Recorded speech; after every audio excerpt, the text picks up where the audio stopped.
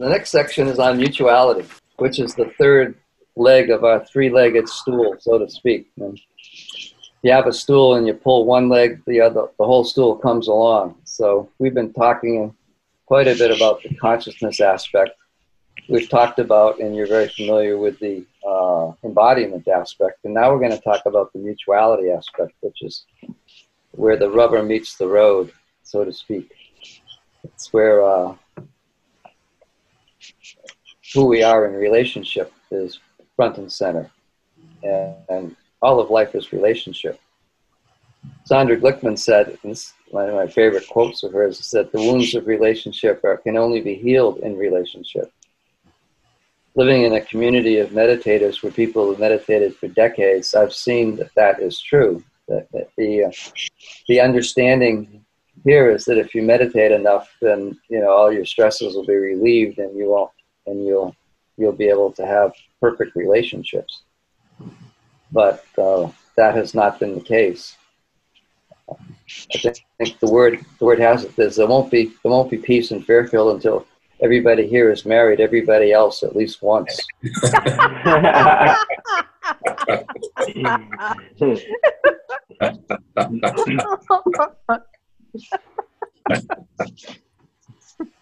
And so, what mutuality is, it's a way of integrating, this awareness, this self-awareness, and your patterning into your relationships.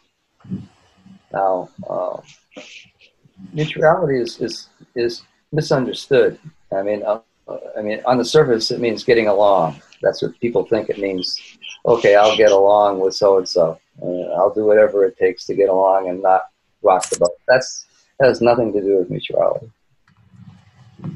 In order for mutuality to be there, there has to be certain things present. There has to be a disposition toward mutuality. Can't do it with everybody. It has to be somebody who's willing to engage, so to speak, in that way. So there has to be a certain level of respect already there. Has to be respect. Number two, there has to be the recognition that what you think is true is not 100% true. Even the things that you know are true aren't 100% true. There has to be some space around your beliefs, so to speak, or your opinion. A little bit of space, a little bit of possibility for vulnerability. It has to be the intention to put yourself in the other person's shoes.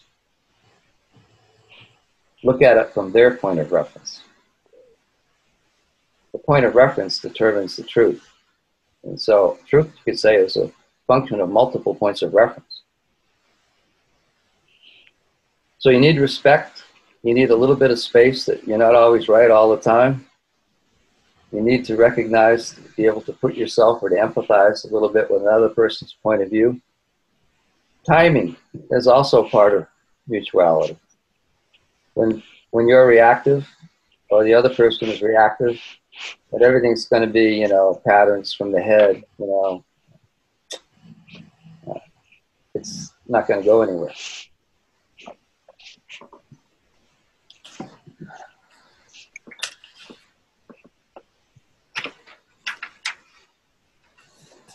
Knowledge, self-knowledge is, prerequisite for mutuality. If you don't have a knowledge of, kind of where you get triggered and how you get triggered, then things can come up and, the whole thing crashes. It's could crash anyway, but the more self-knowledge you have, the better the chances of meeting with the other person, of coming to a level of connection which was greater than the sum of the parts of each individual. Sharon and I were coming back from a retreat somewhere, and on the radio there were these two guys this guy was being interviewed, and he was a gay man, and what he did was he went to college and promoted gay marriage. And the other person that was being interviewed was a fundamentalist who went to colleges and talked about how bad gay marriage was and how it wasn't real. And so the whole thing was about these two guys and how they go to the same college to have the debate. And then in the evening, you know, eventually they were hanging out. There was a restaurant, so they started eating together. And so in talking with each other, they realized that they had a commonness in that they both had a deep respect for the institution of marriage. And they became friends, basically. Even though they had these rigid, you know, disagreements, they became friends. And so to me, that was, and they also talked about, you know, the mechanism for how they became friends was that eventually some respect started to grow. And it grew because they realized that they were both sincere about, you know, the value of marriage. And they both realized that maybe they didn't hold, what they were holding wasn't 100% true. And they were able to put themselves in the other person's shoes. They talked about each other's background and history and so on. And so there's a deepening that can come from mutuality, where these qualities of awareness, presence, flow, groundedness come out into the relationship. And as you know from your own relationships, sometimes it's those moments where things go really bad that have the potential for things to create deeper intimacy. I'm going to ask you for your own experiences, but I'll give you mine first. One that just happened in Mexico last, I think it was February. Sharon and I went to this concert at a town about 15 miles away. And it was it wasn't a concert, it was a festival. There were like many, 15, 20 different musical acts from around the world that came there. And so at the end, there was one more band or something that was going to play, and Sharon wanted to see this band. And I didn't, because you had to get home and the cabs stopped, the buses stopped running at a certain time, and then you had to try to find a cab, and there were thousands of people and all the rest of it. So I basically coerced her to leave. And she was upset about that, and she, you know, made that known to me. And I went into this like broken zone where I said, you know, you always do that. Whenever we had a great day, and then you're just making it horrible. You just turn it, you know, I did everything I could. We had it, and she said, anyway, I was in this space, and she was too. And when we get like that, we realize we're both triggered. And so we just sort of like hung on until like an hour later, I was just still churning with it. And I realized that what she had said was true, that, you know, we'd had a great day. She had recognized that, but it was just right at the end there that, you know, she was disappointed that we couldn't stay for that last band. And whereas I had taken that, you know, for her to mean that, you know, the whole day was horrible and I wasn't able to, you know, I ruined it and all the rest of it. And I realized that this was something from the past that had gotten activated from what she said. It was far beyond the import of the situation. And it was like this energetic came over me where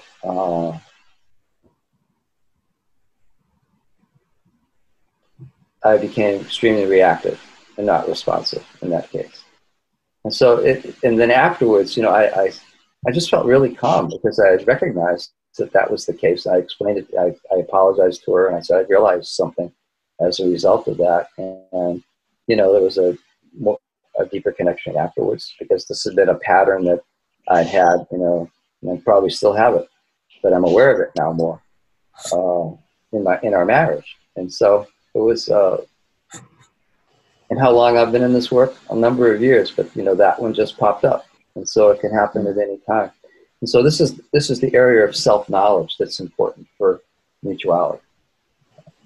So I'd like to open it up to any of your experiences with mutuality, things that have worked, things that haven't worked, questions about it. You're involved in a training ground when you go to sittings, when you're in small groups, whenever you're in a group of people that are open to this, that's your training ground. And this is something that we're not born with. In fact, we're cultured to do the opposite. We're cultured to get into our heads and defend our position come hell or high water, and act like lawyers, basically. I mean, we're conditioned to act like lawyers with each other. And so this is learning. It's a learning process. And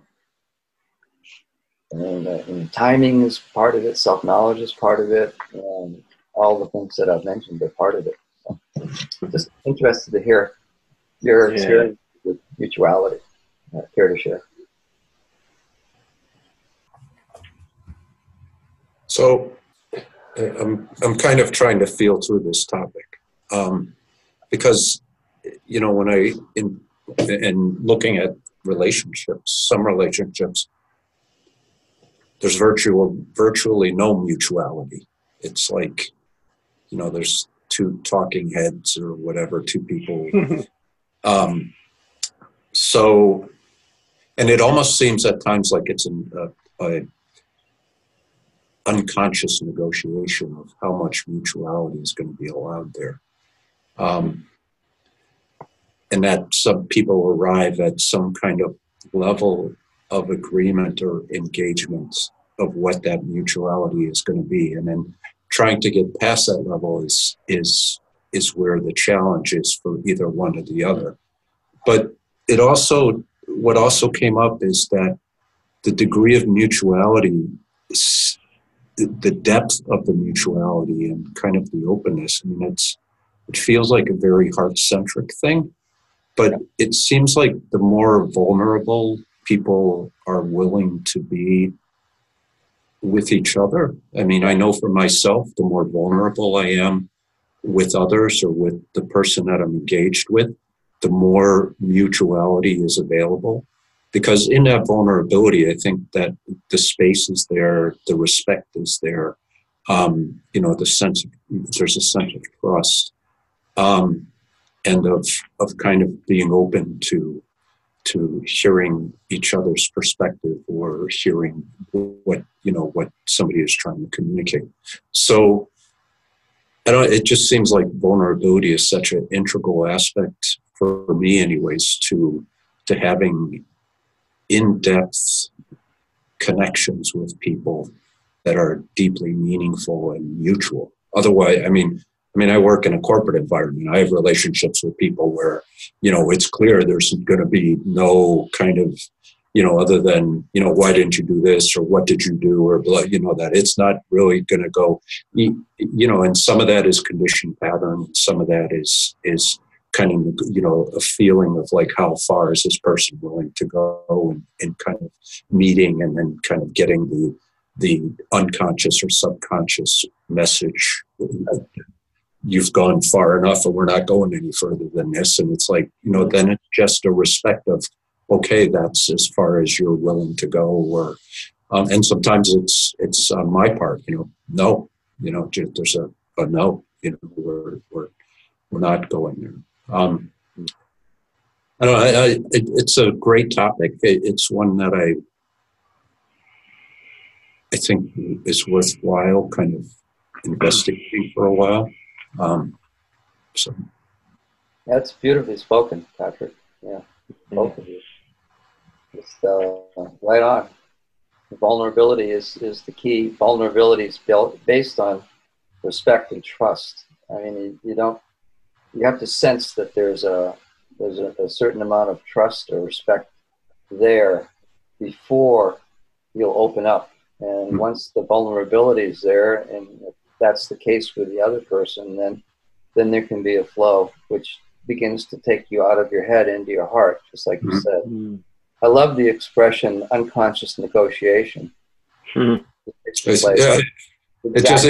was like a realization and feeling into it of like, that's really, you know, I know feeling it in myself and with others, that's what goes on. There's like this kind of tacit, you know, kind of almost like, you know, this thing of, you know, kind of, and then, okay, we're going to fit in like this and that's how it's going to be. You know, trying to get past that is where the challenge is. So, yeah. Yeah, Right. I mean, you can't have this, the thing that we're talking about doesn't happen with everybody. There's certain, and, on courses and sittings and small groups, people are self-selected to be in those groups, Yep. you know, to open in a certain way, to be vulnerable enough in a certain way, and that grows with trust. But you're right. It's a learning process, learning when you can be vulnerable. It's like that, and the value of it, and it's not going to be received like you say. There's an unconscious negotiation going on. Thank you. Anybody else? Well, I guess I could say something, and I think part of what I have is a question facts. I've certainly noticed in my relationships in the last few years where that willingness, being vulnerable, and that when that happens, I've had the experience most of the time that then that relationship can go to a deeper level. That it's like the issues that brought something to a head, in going to that deeper level of that relationship, then also that issue may not be completely resolved, but there's more understanding on both sides.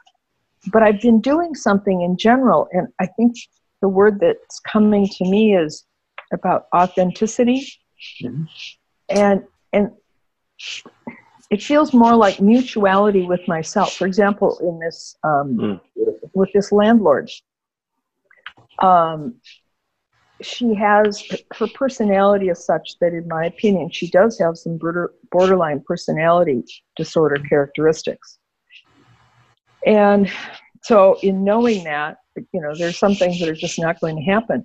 But what I did was I just put everything in writing, and I allowed myself to be vulnerable.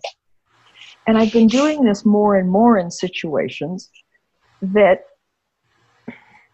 so it's less about me, that if I can be vulnerable no matter what, and if something does get triggered, then it's mine to take a look at. Thank you very much. But that mutuality, it doesn't have to, at least for me, I'm starting to think it doesn't have to be just confined to closer friendships, family, things like that. It can be just a general way of relating. Does that make any sense, Beck? It does. It's beautiful. Okay. Yeah, authenticity is a part of it. And even if the other person can't reciprocate, yep, it makes no difference. Authenticity within yourself in the way you express yourself. And part of that is being vulnerable to whatever shows up from the other person. Yep. You've got to the ground level of how you feel, and you're expressing it. That's beautiful. Okay. Great, thank you. I can say one thing. One, I really like this discussion, and I feel like I'm learning from each person in a way that I haven't really experienced in Trillium yet, in a way almost, which is kind of cool. But I think what you said, facts about the testing ground, I have learned from some teachers in some sittings I've been in where I feel like their language is becoming my language a little more, especially with like family or really tense relationships. And I'm able to kind of just say like, oh, like, I can see how hard that is for you. Something like that is just enough, especially when I hear something that I've also had a direct experience of, and I don't need to go into story, which is like, oh yeah, well that happened to me in this year when I had, and it like, sometimes that's okay. You want to trade stories. And I mean, there's certain relationships where you do that kind of thing to kind of get to know each other, like each other's suffering. Like, yeah, man, I've been through that, or girl, you know, I know how that is. It's like, but then there's another sense. It's like, I can see how hard that is for you. And you're just acknowledging that you're seeing the other person, and you're not jumping into the kind of martyr, like, oh my gosh, oh, that happened. Because even then it can be like, that person's like, you don't really get it. Like, that was something really serious. Like, I could have died. Or, you know, when people are dealing with intense suffering. And I'm just more willing to open myself up in that way. And I don't think I ever was mature enough to do in the past, or self-aware, you know, able to do with confidence that they know I am seeing you. I am seeing you right now. That's the quality of a teacher right there. Being able to reflect and to clarify what another person's feeling. It's the foundation of teachership. Yeah, very good.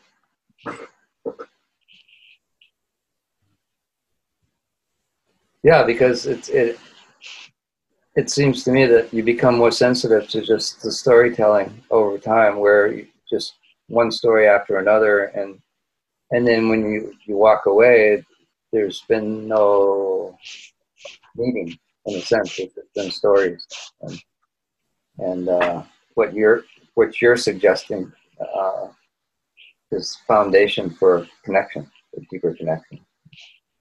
It's like Patrick was saying that if you say that to somebody, you say, well, I can see how that must have been pretty hard, then their unconscious negotiation is going to say, well, this person's really hearing me.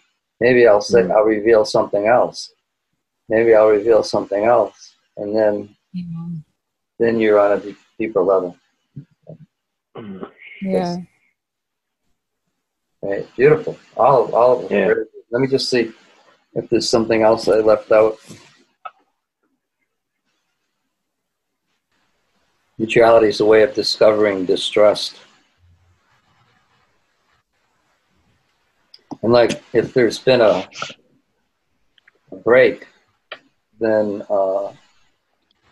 there has to be a certain, that's why I say timing is a part of this, because if there's been like a deep break or split, then it needs to be the passage of time to kind of work your way back to reestablishing some level of respect or trust, and then a mutual admission of where you didn't see the other person, or you didn't see the totality of the situation, and they'll say, yeah, they didn't see the totality of the situation either, and we wish we had been able to do that, but because of XYZ, we weren't able to. But now I do see that, and I do feel, more connection, and I can understand why you said such and such, and they can understand why you said such and such, so to speak. Even though we still may disagree on, the ultimate, beginning of the discussion, if we can still remember it, then, but there's been a connection of the heart that's been reestablished, that flow. And I think you talked about that, Tim, where it was just, we could sense it was there, that flow, the love was there again. And I think with the passage of time and practice and failing and engaging and failing and engaging, eventually we do become more facile